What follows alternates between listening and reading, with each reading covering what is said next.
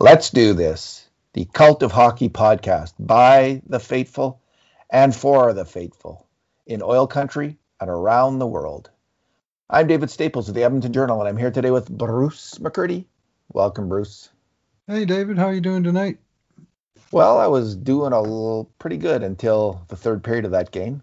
The Oilers, it was a close game from the start. They lost 3-2 in overtime to the Montreal Canadiens, if you don't yet know the score. Another loss to the Montreal Canadiens.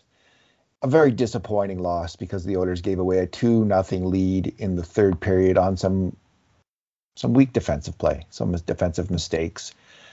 But it wasn't like there wasn't weak defensive play throughout that game, and the Oilers were lucky not to be down early in the game. There was a series of strong saves by Mike Smith. And it was also a frustrating game, Bruce. Frustrating because I thought the referees were particularly atrocious this game, missing calls on the Oilers. And I know that's going to sound like a Homer fan complaining, but I am a Homer fan complaining. Anyway, the slew foot on Draisaitl. Oh, man. That was a dangerous play. He could have been concussed on it. You know, who was it? Danault reaches around him and gets his skate under his leg, and it's a clear slew foot, and they don't call it. There was a hack. It was obvious holding. If it wasn't I thought I didn't see the slew foot until I looked at it later, but it's obvious. Like Puljujarvi got called for holding for kind of tangling up with the guy, and Danault reached right over Draisaitl's shoulder and wrenched him back, and he stuck his leg out and he sent him flying onto the ice. Draisaitl's got the puck. There's no other players within like 300 feet on either side of these guys, and both referees are like, "Oh, I didn't see nothing." I mean, come on. That's just blatant. There was another trip on Draisaitl. Another trip on Draisaitl that went uncalled, an obvious trip. There was a total hack on Jesse Puljujarvi by Edmondson right in front of the refs. It should have been a call. It was an obvious call. And then you saw one. Shea Weber chopped down McDavid when the Oilers already had a power play, and McDavid went around. Was trying to go around Weber, and Weber just chopped him in the ankles and sent McDavid flying. McDavid was yelling at the ref. Draisaitl was looking at the ref in disbelief. Louis was saying Draisaitl doesn't often refund the refs what he did after that one because it was just so. Anyway. Homers be damned. I mean, that the power play did connect right after the trip that Weber tripped McDavid. They scored anyway. They were still on the 5-on-4, but it was the officiating was poor. I think we're very safe to say that, and I have a fair bit of video evidence to support these ones that we specifically been talking. And the Oilers got away with a couple too, although nothing near as blatant as those two. No, there was games against Montreal where where the Leafs didn't get penalties early in the year. They didn't deserve any. This was just ridiculous, honestly. Just ridiculous. All right, Bruce, this is our 2 good things, 2 bad things, and 2 numbers podcast. What's your good thing? My good thing is the first Oilers goal scored with 20 seconds to play in the first period, a period that they had been very seriously outplayed for most of it. And this was I'm gonna single out Jujhar Khaira for a tremendous play, tremendous sequence, where Montreal was pressing deep in Edmonton territory, and Khaira came back and he intercepted a pass from Tyler Toffoli, one of Montreal's most dangerous attackers, and got possession of the puck in his own face-off circle, and he just put his head down and he barreled up the ice with it, exited the zone, entered the Montreal zone, went in against big Joel Edmondson, very, very good Montreal defenseman. And Edmondson stopped Khaira briefly, but Khaira first managed to chip the puck into the corner where his line mates could get to work on it. And they did, as Khaira himself rolled off the check of Edmondson. First of all, Alex Chiasson won a battle in the corner, and Khaira went back in, recovered the puck, took it around the net on his backhand,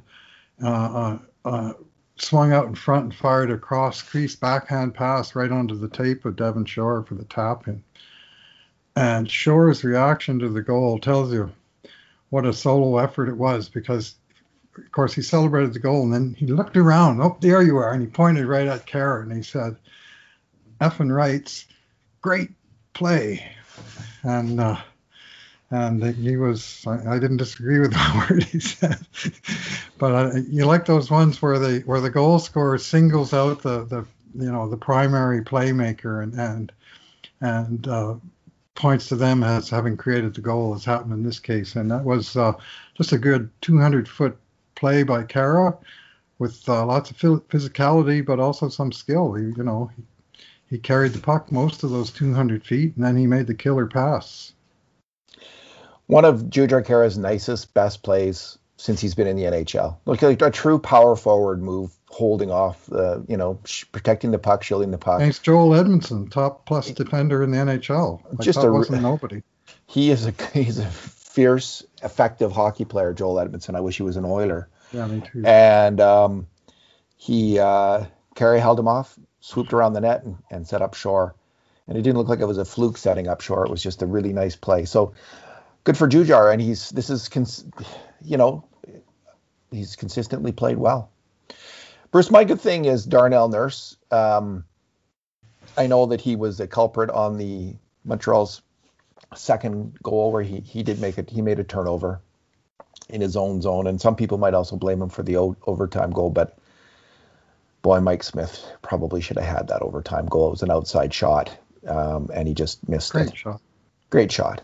But I don't blame Nurse for the overtime goal. I do. He was a culprit on that the Montreal second goal. Mm-hmm. But Bruce, he also, other than that, he kept a clean sheet. I mean, he was solid on defense. He was not part of the horror show in Edmonton's end, which mainly happened when Caleb Jones and Ethan Bear were on the ice. He and Tyson Barrie was also played a smart, quiet game. All game I was impressed with Nurse's very calm puck moving, puck handling. There was a sequence in the first period where he gets it under control and wheeled around in his own zone to gain time and space. It was just a really nice play, which he's been doing this year for the first time all the time. He hit Jesse Puljujarvi with a great stretch pass, which Puljujarvi turned into a breakaway.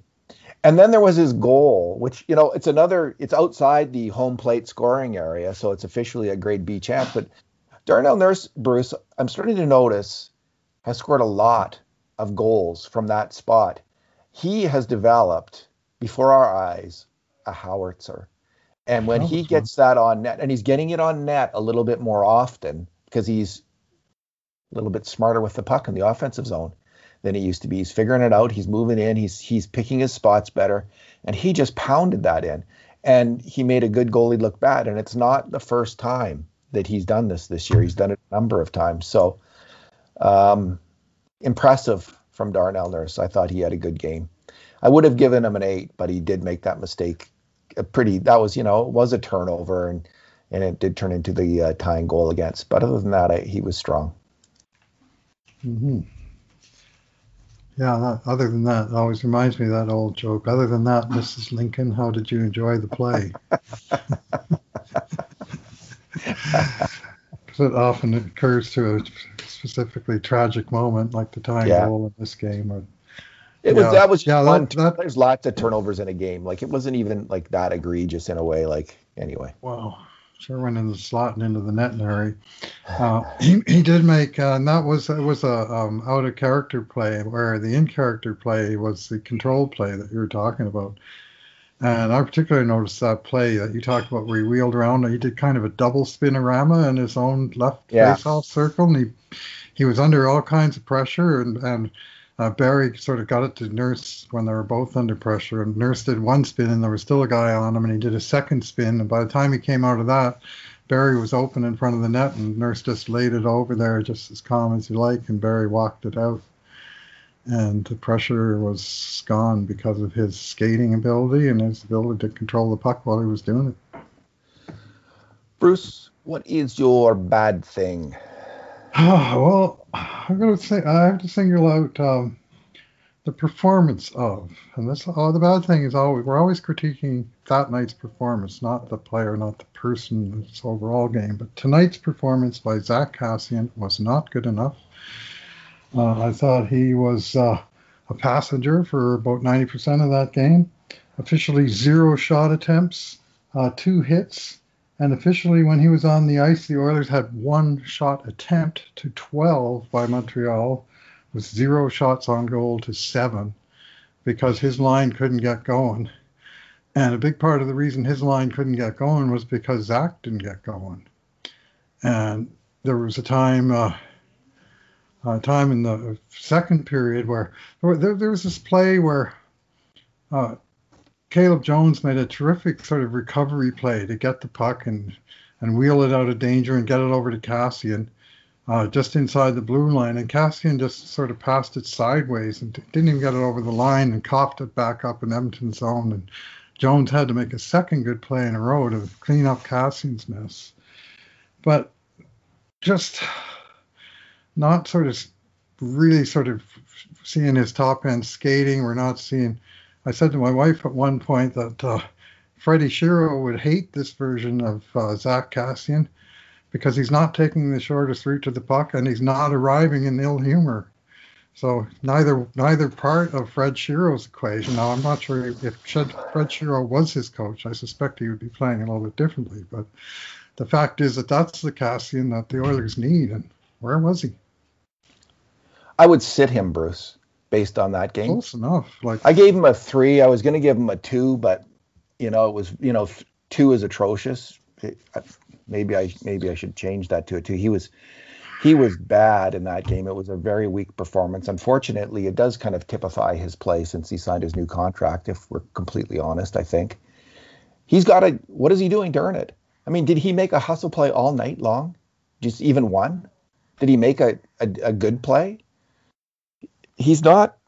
Yeah. It's really disappointing, Bruce.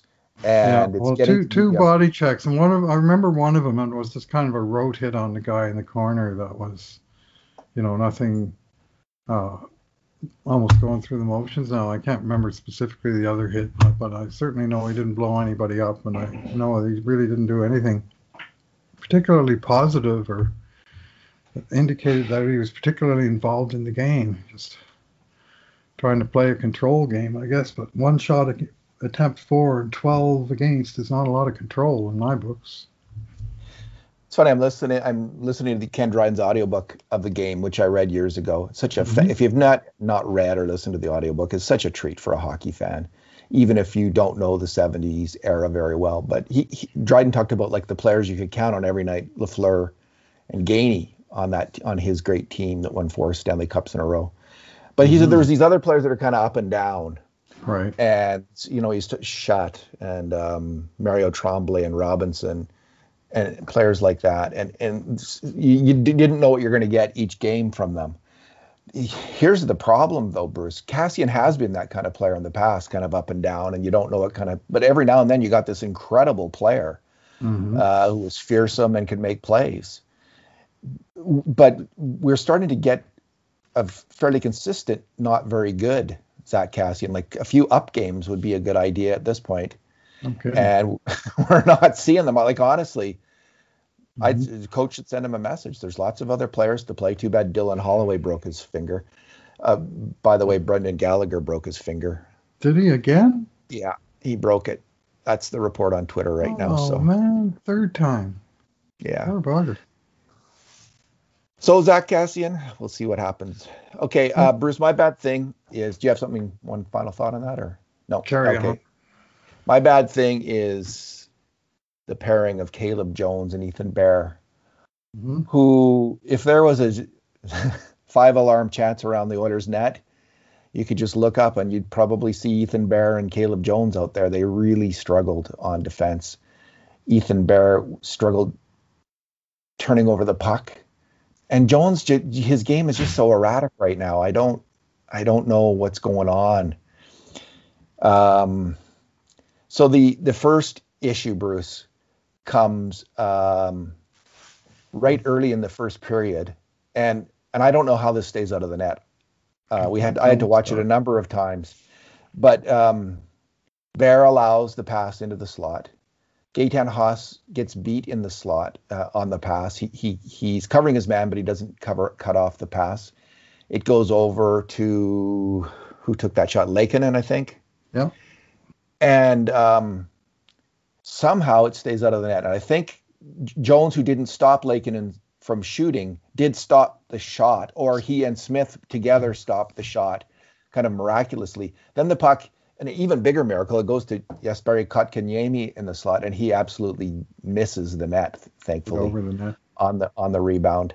So that's and it doesn't get much better from there. Like it's just we next. Well, let's just go to there's a scramble play in the second, Bruce, where Jones puts it to Bear behind the net, and Bear, he tries to stop it with a skate. He does stop it with a skate, but in the pass back that he's going to make to Jones, it gets picked off and goes out front of the net. And then there's this mad scramble in front of the net where there's one grade A chance that Smith stops and a rebound, and then the puck's batting around, could have easily gone in. Finally, there's a chance at the side of the net that Jones stops. You go to the third period, and there's the goal against, which was kind of typical of what happened out there. Bear, he allows the pass into the slot, and Jones can't cover off big Josh Anderson. He gets overpowered in the slot by Anderson. Anderson posed a particular problem for those two defensemen in this game. Perry and Anderson both did, and they both did on that goal. Perry overpowered Bear, and Anderson overpowered Jones pretty much, as I saw it. But didn't they just have the puck like just before that, and they weren't able to clear it? But I think they lost it along the boards, but I may have my sequences confused. Shore was involved in it. He couldn't cut off the pass behind the net. There was a bit of a turnover play on the boards, and the puck gets moved quickly from one side of the rink behind the net to the other, and Bear can't cut off the pass, and Jones can't cut off the shot. It's a quick play, but that's how it is in the NHL. Then in the last minute of the third period, Anderson barrels down the wing, blows by Bear, and gets a heavy shot on net again. So it was just Ethan Bear has been playing better. This was out of character for him. He had been keeping a clean sheet in a number of games up until this, but this was five major mistakes on grade A chances against for Ethan Bear in one game, 4 for Caleb Jones. It was a very difficult and tough game for them, to the extent that I wouldn't be surprised. I think we'll see Lagesson for sure in the next game, and who knows, we might even see Evan Bouchard. Although Bear has been playing very well, it's more of an anomaly for him, and I don't think he should come out of the lineup because of it. I mean, Tyson Barrie didn't after his 7 major mistake on grade A chance fiasco recently. So, but not a good game for either of them. No, not a good game for them as a pairing. And it might have Dave Tippett rethinking how does he do that, because on the one hand, he likes to give them the third pairing minutes. Not that, Montreal was winning the matchups using the last change to their advantage, or how, and they've got sort of 3 lines deep of pretty good players. And they, so even though Caleb Jones, he played only 11 minutes and 46 seconds tonight, similar to Saturday, like he had by far the fewest of the 6, and Tippett and Playfair are trying to hide him as much as they can. But they were out there early in the third period for that really game-turning goal, and from the Edmonton was on the back foot from there. And had just really taken the 2-0 lead late in the second, 10 seconds left in the second, after 20 seconds left in the first, and they're up 2-0. You think, let's just bring this one home. But nope, and that goal was a key part of it. I mean, obviously there was other goals, and Smith made in the last minute, 1 minute to play, who was it? Anderson. Anderson went right through Ethan Bear. And Smith made that save. I mean, if that one goes in, then we're even unhappier campers right now than we are. I'm not a very happy camper at this moment, I have to say. At least they got the loser point. What do you make of Jones this year, Bruce? Well, tonight I saw a number of excellent plays. Like, I see the potential in the guy. He made a few sort of real sort of A+ or certainly plus plays where he got the puck and he moved it, and he did something. He did something positive with him, but his decisions on pinching and stuff, like his timing on pinches is not great, and he's he struggles in the heavy, in the trenches, and I'm not sure what the answer is to that. And when you have the number of smallish defensemen that the Oilers have, it's no wonder that in the last minute, sort of trying to sit on the 2-2 tie, Tippett had the same two defenders he'd have if he was sitting on a one-goal lead, namely Nurse and Larson, who are really the only two big defenders he's got. Laugesson's big, but yeah, he wasn't in that game. That wasn't, in the lineup tonight. Yeah, which is why we see Lagesson, I think, so much, because I think he likes his size. But Lagesson was really struggling. Like all three of those Bakerfield, we've praised them a lot, and we put a lot of faith in them, and we both think they're good. All three of them are good players who can be. You have high expectations, David, and yes. They're not quite achieving them on a every night basis yet. Let's put it that way. They're in a tough run. Bear, this was an anomaly for Bear. He had been playing well, but Lagesson and Jones have been really struggling on defense, and those struggles didn't end for Caleb Jones. I keep hoping, that there's going to be. I feel like he needs a goal, maybe like something to lift his spirits and kind of bring his confidence level up. But on the other hand, most of his woes are coming at the defensive end. It's not the offensive stuff that's not there. He's making plays. It's just he's not doing the old Chris Russell in his own zone, covering off that goalie very well. And he's got a good example there. He should watch Russell play and model his defensive game on that player. Russell had three giveaways of his own tonight, so it wasn't exactly a showcase effort on his part either. Yeah, and he allowed a slot shot. It wasn't a great game from Russell. I love Larson.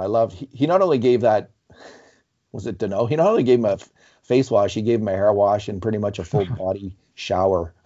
He was so nasty to him after that whistle. I love Adam Larson this year, Bruce. He's fantastic. I saw a Buffalo Sabres fan, I think his name is Jeffrey Ade, joking that he'd love to see a Larson for Hall trade because that would work out for the Sabres. But Larson has 3 goals and Hall has 2. I was in that conversation. I made that point. I mean, the Oilers wouldn't trade. Taylor Hall has 1 goal in 36 games. Yeah, the Oilers wouldn't trade. How's that even possible? They wouldn't trade Adam Larson for Taylor Hall. I don't believe. They need Adam Larson too bad at this point in time. That's right. Because, Yeah, so that's right. Just the makeup of their team. Mm-hmm. All right, your number.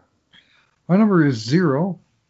That's the grand total of goals scored by Connor McDavid, Leon Draisaitl, and Ryan Nugent-Hopkins in 5 games against Montreal Canadiens.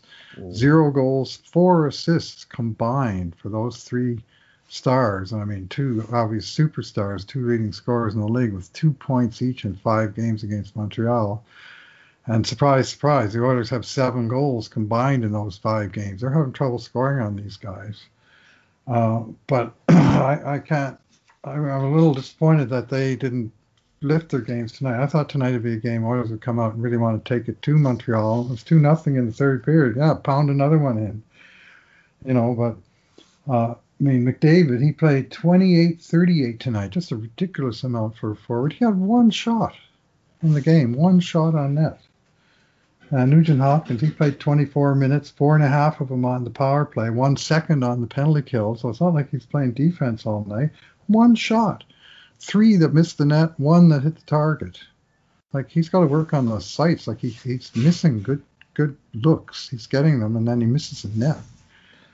Yeah. And Draisaitl, at least he had like 3 shots on net and 6 shot attempts. I actually thought Draisaitl had a strong game, but I wasn't too thrilled with the work of the 97, 93, 13 line. Like they got sniffs here and there, but McDavid was on the ice for 20 minutes at 5-on-5, and the Oilers got outshot 11-5. 5 shots by the team with and even strength in a period that the captain was on the ice. And it needs to be better, and I'm not sure what he needs to do to break through, but tonight I will say bad ice. I think that hampered a lot of players tonight, and the higher skill the players is, the more of the bad ice is. It's pretty hard to make a smooth pass when the puck is bouncing all damn night. But somewhere in there you got to make a play. Um, Yeah, I hear you. And so my number, excuse me, is 3. mhm. So Nugent Hopkins has played now 384 even strength 5-on-5 minutes with Connor McDavid this year. Ryan Nugent Hopkins has scored 3 goals off Connor McDavid feeds. Bruce, Wow. I made this point. This is like I'm going to broken record time, but seriously, there's no chemistry on that top line. And you just brought up the fact Nuge doesn't hit the net. Well, he's not a sniper, and casting him as the sniper on that line is miscasting him. He is not a sniper. That's how he's set up. That's how he's configured. What he is a great give and go player who works really well with other great give and go players. That's why he worked so well with Taylor Hall and Jordan Eberle for a time in Edmonton. Great give and go threesome in the offensive zone, had some success. Connor McDavid isn't a give and go player. He is a player who dominates the puck and who should dominate the puck. And you should pick line mates for him based on that. Guys who don't need the puck, who is a one-time shooter. Find that player if you can. And if you can't, go out and get him. But it's not Nugent Hopkins. He's brilliant. He was brilliant last year with Draisaitl and Yamamoto. I still cannot fathom why that line isn't together for a run of games. The second line had a strong game last game, Draisaitl's line with Kahun and Yamamoto. They've now and then shown some chemistry. It hasn't been as strange a combination as the top line seems to be turning out to be. But I don't think Kahun is really up to it in the end. He just had another quiet game. And I just think the coach at this point, it really does behoove him to experiment, change things around. Why he hasn't tried Kahun, for instance, with McDavid is baffling to me. Why he doesn't reunite the dynamite line is baffling to me. So I'm getting very frustrated. I have been frustrated all year. They've had success, so you only want to say so much. And they've had success sometimes with McDavid and Draisaitl together. Yamamoto. I mean, if that works, that's fine. But then where's your second line? So I don't know. I just think Tippett is, and I hold him completely responsible as the head coach. If he's got to convince some players to go with different line mates, then that's his job to do that. And if that's part of the problem, that so and so wants to play with so and so, but not the other guy. Well, as the coach, he's got to figure out how to sell these things and do what's best for the team. Because I don't think these particular 2 lines are best for the team. Yeah, well, 3 shots or 3 goals in 384 minutes, like that's over 6 hours of hockey. So that's somewhere a little bit below 0.5 goals per 60. And that's an expensive combination of hockey players. They're paying that first line $20 million. They need production out of those guys. And Nugent Hopkins is, 3 goals, and like you'd expect something over 1 goal per 60 minutes out of that combination. I think that's not unreasonable, and maybe quite a bit more, but it's just not clicking for whatever reason. You might expect 3 goals in 1 game now and then where they're clicking. Yeah. And those are the 3 goals where McDavid has set up Nugent Hopkins. Right. No, I understand. So it's not like Nugent might have scored a different one, but Bruce, they've only together in those 384 minutes, they're 19 goals for and 19 goals against. They're just sawing it off. And these are their 2 best. This is Connor McDavid at even strength in the prime of his career. 19 periods, 19 for, 19 against. Find some line mates for him, and it ain't Nuge. Like, it's just not working out. So figure it out. Like, I don't think it works, and I think the numbers back that up. There's other numbers that strongly suggest that the dynamite line is worth trying. Maybe they were on a big torrid hot streak last year. Of course they were. But let's make the opposition stop them at least, so we know whether it was a mirage or the real deal. I have a bet it's a little bit of a real deal, that they're not like a 75% goals for percentage line like they were last year, but they might be 66%. So, and that's what you need when you have an $8.5 million player and a $6 million player together on the same line. So get that on the same line, and I think that they know that they need to find something because they can't have Draisaitl and McDavid together on the same line to win in the playoffs. So Where's the experimentation? Where's Tyler Benson and where's Cooper Marody getting a shot on one of the top lines? They just seem to be set with this idea that these are the top two lines. They have been since day one of the season, and they are sticking to them. They keep going. They just keep coming back to them. Well, don't do it anymore. It doesn't work. Yeah, well, I mean, maybe when they waived Joakim Nygård the other day, they're making room for a call-up of Tyler Benson. Or maybe they're waiting to see what happens at the deadline, and if nothing happens, then they call up Tyler Benson. But for now, they have a little bit of room on the roster, but you could make a case they need wingers. I mean, tonight's game, David, it started exactly like this. I never went back and watched it. I mean, if you've got this game on tape, watch the first shift. The puck goes into Edmonton territory. It goes to Dominic Cahoon along the boards. He turns it over. Montreal tries to bring the puck into the middle of the ice. Leon Draisaitl swoops in, steals the puck back for Edmonton, makes a good outlet pass to Kailer Yamamoto inside the Oilers' blue line. He turns it over. So we've had one good play by Draisaitl, totally wiped out by two turnovers by his line mates, and the game isn't 30 seconds old. And I'm going, come on, guys, you got to support him a little better than that. Yeah, well, we hear from Elliot Friedman and Chris Stevenson on their 31 Thoughts podcast that the Oilers aren't going to be making a big trade at the deadline. And when you think about it, when you look at draft picks, do the Oilers have draft picks to give away? No. Do they have cap space that they can use in a trade? No. So when you think about it, it doesn't make a whole lot of sense that there is much Edmonton could do. They'd have to kind of jump through some hoops, but they do have a lot of young defensemen. They could move one of the young defensemen. They could make a choice, make a decision on him, and see if a team will bite for that. There's that might work. Because Bruce, I do think I think maybe Benson or Marody would be interesting to at least see them get a chance on one of those top lines.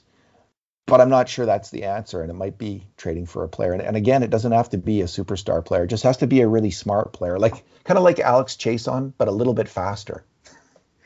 And that's what you're looking for, and to fit on that spot, because you just need someone like that to play with Connor McDavid. The Oilers' version of Chris Kunitz. Well, that's a player they need. That's the player they need. And just so how old was he when he went to Pittsburgh, Bruce? He wasn't in the prime of his career. He was well along, but the criminally underrated Chris Kunitz, who was he took a lot of criticism, especially when he made Team Canada ahead of Taylor Hall at one time. But Chris Kunitz, it didn't matter how sparkling his underlying numbers were, it was all because of Crosby. At least that was the narrative. Well, he's playing with Crosby. Of course, he's got good numbers, but he was such a. I watched him pretty closely. He was absolutely terrific support player, and in puck battles, and he could score. He could get involved in the offense, but he could, mind the store at the back end, and that was a big part of what he did. And that's. I'm still not sure we've got that forward for Connor McDavid. I don't think that we have. I think actually Jesse Puljujärvi has a bit of chemistry with McDavid. Mm-hmm. I've liked that combination because Puljujärvi's good on the forecheck and he's fairly responsible defensively. And he's not really great himself carrying the puck right now. It's not like he needs the puck to dominate. I think Kunitz was 28 or 29 when that trade was made, and he had a number of good seasons. What did he? I just want to see. Pittsburgh acquires Chris Kunitz. Let's see what they gave up for him. Ryan Whitney, wasn't it? Ryan Whitney. Is that right? Maybe you're right, Bruce. He was a 5th overall draft choice. He went out there to Anaheim, then he came on to Edmonton. You're right, Ryan Whitney. So they gave up. Was it 1-for-1? They gave up a top 4 NHL D-man to get him.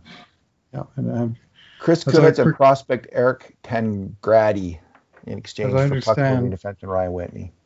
As I understand it, Kunitz I think he was already locked up to a sort of club-friendly deal. It was like 3.5 million or something, and he was very comfortably worth it. Anyway, Nuge with McDavid, 7 points in 384 minutes. That's like just under 1.1 points per 60. 1.1.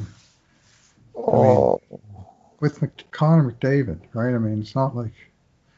Does the line tool shows that well, this is Nugent Hopkins' teammates.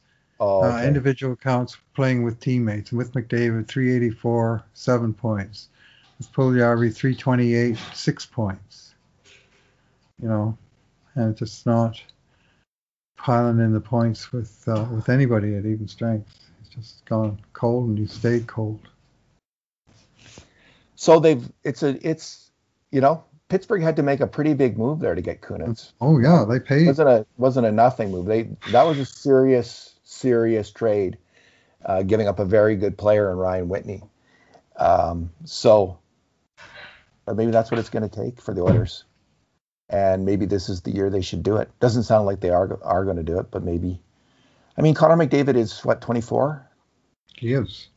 He's in the prime of his career. Yes. And they have a chance to win the Stanley Cup. Maybe they should do something big. Anyway, I'm not sure they're there yet for the Stanley Cup, David. I mean, man, oh man. I mean, this is twice in 10 days. You and I have been here bemoaning a blown 2-goal lead on the road in Toronto and then Montreal. I mean, these are games that you got to put them away. There's flaws. There's still flaws on this team, and there's not obvious answers to a couple of them, and they've been lucky to get the points they've been getting in recent games. I think this is a really down time. In some ways, it's the worst period of play, I think, all year, including the first games of the year. Like, they're getting consistently, they sawed off the chances tonight pretty much. Mm-hmm. Not at even strength, though. And they were outchanced and outshot considerably at even strength. And, so it is a downtime, and you want to be careful not to make too much of that when things aren't going well. And maybe if they just reunite the dynamite line, they can reignite this team suddenly. Wouldn't be that big of a shock, but we'll see. They don't seem to have any desire to do so. So we'll see what happens. 5th game in a row they got outshot, and 4 of the 5 they've been outshot by significant margin. Like nine or more shots. Tonight it was 32-23. The Calgary game was close. And the 4 road games have all been fairly, sort of 30-20 kind of thing. Toronto, the 3 in Toronto, and now this one.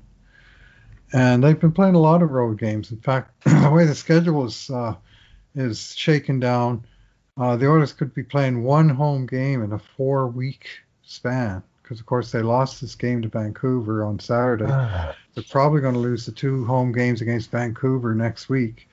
And we should mention to listeners that may not have heard this, that today there was a big change announced to the immediately upcoming schedule. Instead of playing this week, Wednesday and Friday in Ottawa, and then coming home to a potential week off because of Vancouver, they're now playing Wednesday and Thursday in Ottawa. And then they're going on to play Calgary on Saturday night. And what they've done there is they've moved forward the game from the last weekend of the season to April 10th. And the idea, obviously, is that one of Edmonton or Calgary will play an extra game against Vancouver in that last weekend of the season, where Vancouver had a night off, and it was Edmonton-Calgary on Friday, and then Edmonton or Calgary-Vancouver, I think, on Saturday. So they moved that game. They moved the May 7th game forward to this Saturday night, April the 10th. And apparently this was Hockey Night in Canada clearing their throat, because last Saturday, when the Vancouver-Edmonton game got postponed, Hockey Night in Canada went dark. They didn't have a late game at all. And this week, with Vancouver at Calgary almost certainly postponed, they were looking at another dark date, and they said, hey, give us a game. So they moved Edmonton in. Exactly what the WHA did, in the last couple of years, all of its history, really, but the last couple of years that I was a season ticket holder, that I had the wad of tickets in advance, and they kept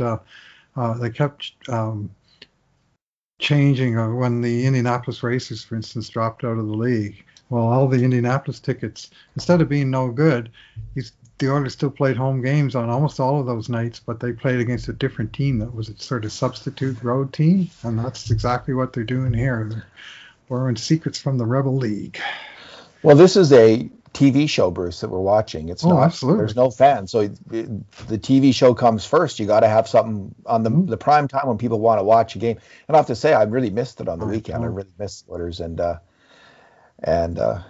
anyway, I've been a little bit down and negative tonight, and I think I've been pretty positive though, even in the first games of the year about this team. But I'm not feeling it right now, and I don't. No, I don't think they are either. They got to make some changes, Bruce. They got to figure some stuff out, and it's not by going back to the same old. So I don't think that's going to work at this point. But they've had 4 games postponed in the last week. They've been running around from pillar to post. This was their 3rd trip to Montreal in 2 weeks, the furthest destination in the North Division. They played three trips there, spent basically a whole week there, and they played 2 games. They got to go back. They're postponed. They still got to go back and play 2 more. And that grind, and I'm with you that they're not feeling it, but I'm also fairly confident that they will again feel it someday. Like, this isn't the true Edmonton Oilers, that the truth lies somewhere in the middle, from the one that's been riding high and the team that's struggling to get by. That's right now. I think they'll snap out of this at some point. All right, let's leave it there on that high note, Bruce. Well, yeah, one more note to listeners. The Wednesday game against Ottawa starts at 3:00 in the afternoon, Mountain Time. This is not a weekend afternoon. This is a Wednesday afternoon, 3:00 game, Edmonton at Ottawa. So be prepared. I guess they didn't want to put that one on TV. They do. It's actually a double header, but both games are in the East. So the second game is Montreal and Toronto at 5:30. Oh, there you go. The game is Edmonton at Ottawa at 3. They did the same thing when Calgary played an afternoon game at Ottawa here a couple of weeks ago, also on a Wednesday, which is Sportsnet's national day, and they like to have double headers as often as they can. And so that's how they do it when both games are in the East. They have one super early. All right. Well, I look forward to the game on Wednesday. Bruce, thanks for talking today. Thanks for listening, everyone.